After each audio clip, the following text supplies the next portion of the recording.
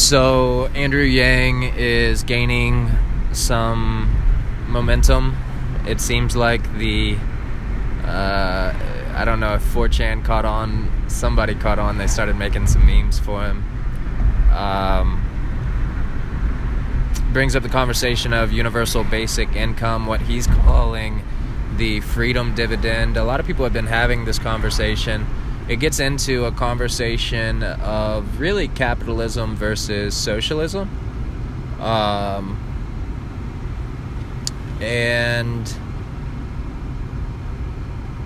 There's a lot of maximalism on both sides of that debate, right? There's a lot of dogmatism in regard to both capitalism. So you have the hardcore libertarians, a lot of the crypto space are going to be these people. A lot of the cypherpunk movements were these people.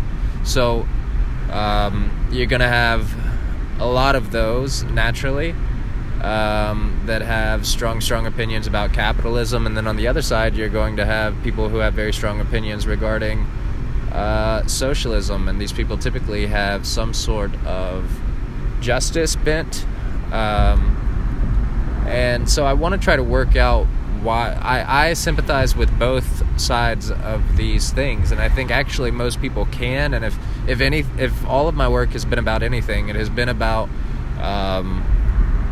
attempting to point that out, that if we were all honest in the moment, we could actually give the other perspective's argument as good or better than them to ourselves. But for some reason we don't do that, and we state this one perspective as though it is ours, and we take ownership of it. We place this mask on our face, and that is largely positioning. And within capitalism, it makes sense why we would do that, because we're attempting to get in front of the puck, you know what I'm saying?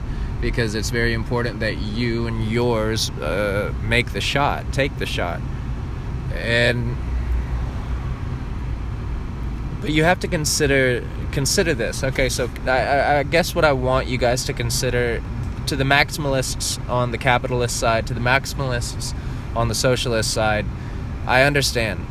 Competition is the means through which we have leveraged greed in order to spur one another on, in order to continue innovating and creating cooler and cooler shit, such that now we have Teslas and Bitcoins, etc., etc., etc.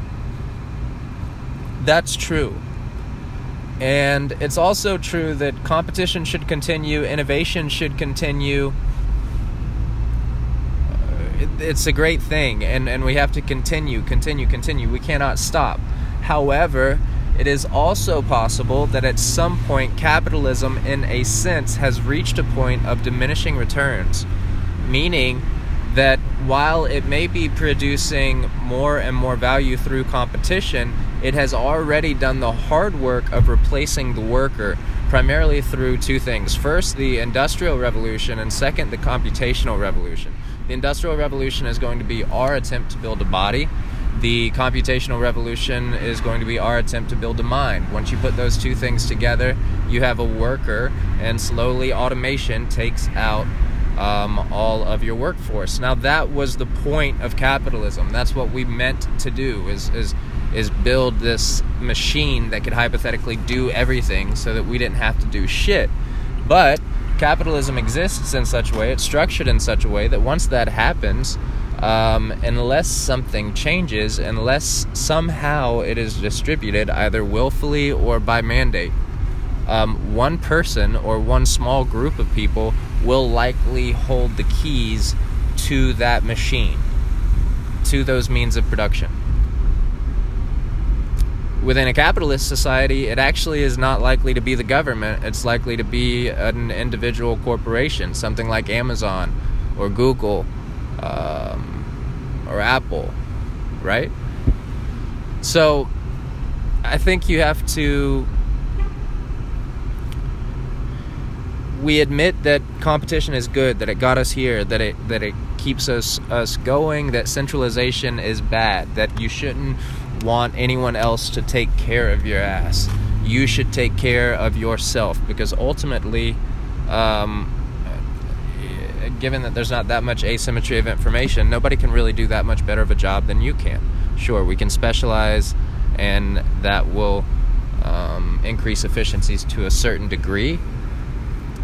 However, ultimately, everybody has to take responsibility for themselves. And so I side with the capitalists there. I understand. I feel your pain. However, I also side with the socialists. I mean, are we not almost necessarily a whole? We're almost necessarily a network. I mean, if we're a network, is that one thing? And is that a union? Is that a union? Is that quasi? What if you established a network where every human being was a node on the network and had equally distributed power to each node in the form of buying power? Would that be socialist, or would that be democratic? You know, it's like, would that be capitalist? And even that's a weird thing. Like, you have to figure out what those things are. Like, is capitalism the opposite of socialism? Is democracy, I mean, you can have a democratic, quasi-socialist, capitalist country, in which case, I mean, you're just really combining fucking everything. And the truth is, like, to all you maximalists, maybe combining everything is actually the best answer, because you get the best of all possible worlds, and you get rid of all the bad shit by just, like, not utilizing or utilizing technology that mitigates the likelihood of it. So what I want to say, Martin Luther King said it sometime, I don't remember the actual quote, but he says something like, capitalism eventually has done its job.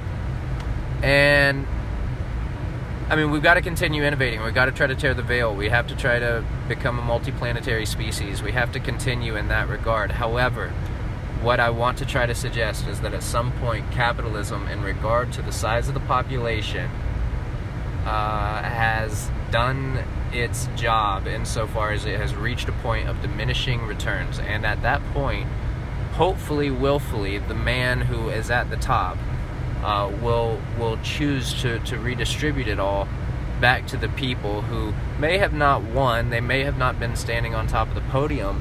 However, it was through competition with them that he was able to be spurred on to succeed. And at least part of him succeeding was him being in the right place at the right time, in which case he can't take full credit. No man is an island. No success is your own. No failure is your own. We win and succeed as a whole necessarily. We're a social group necessarily. We're a group necessarily. We're a species necessarily.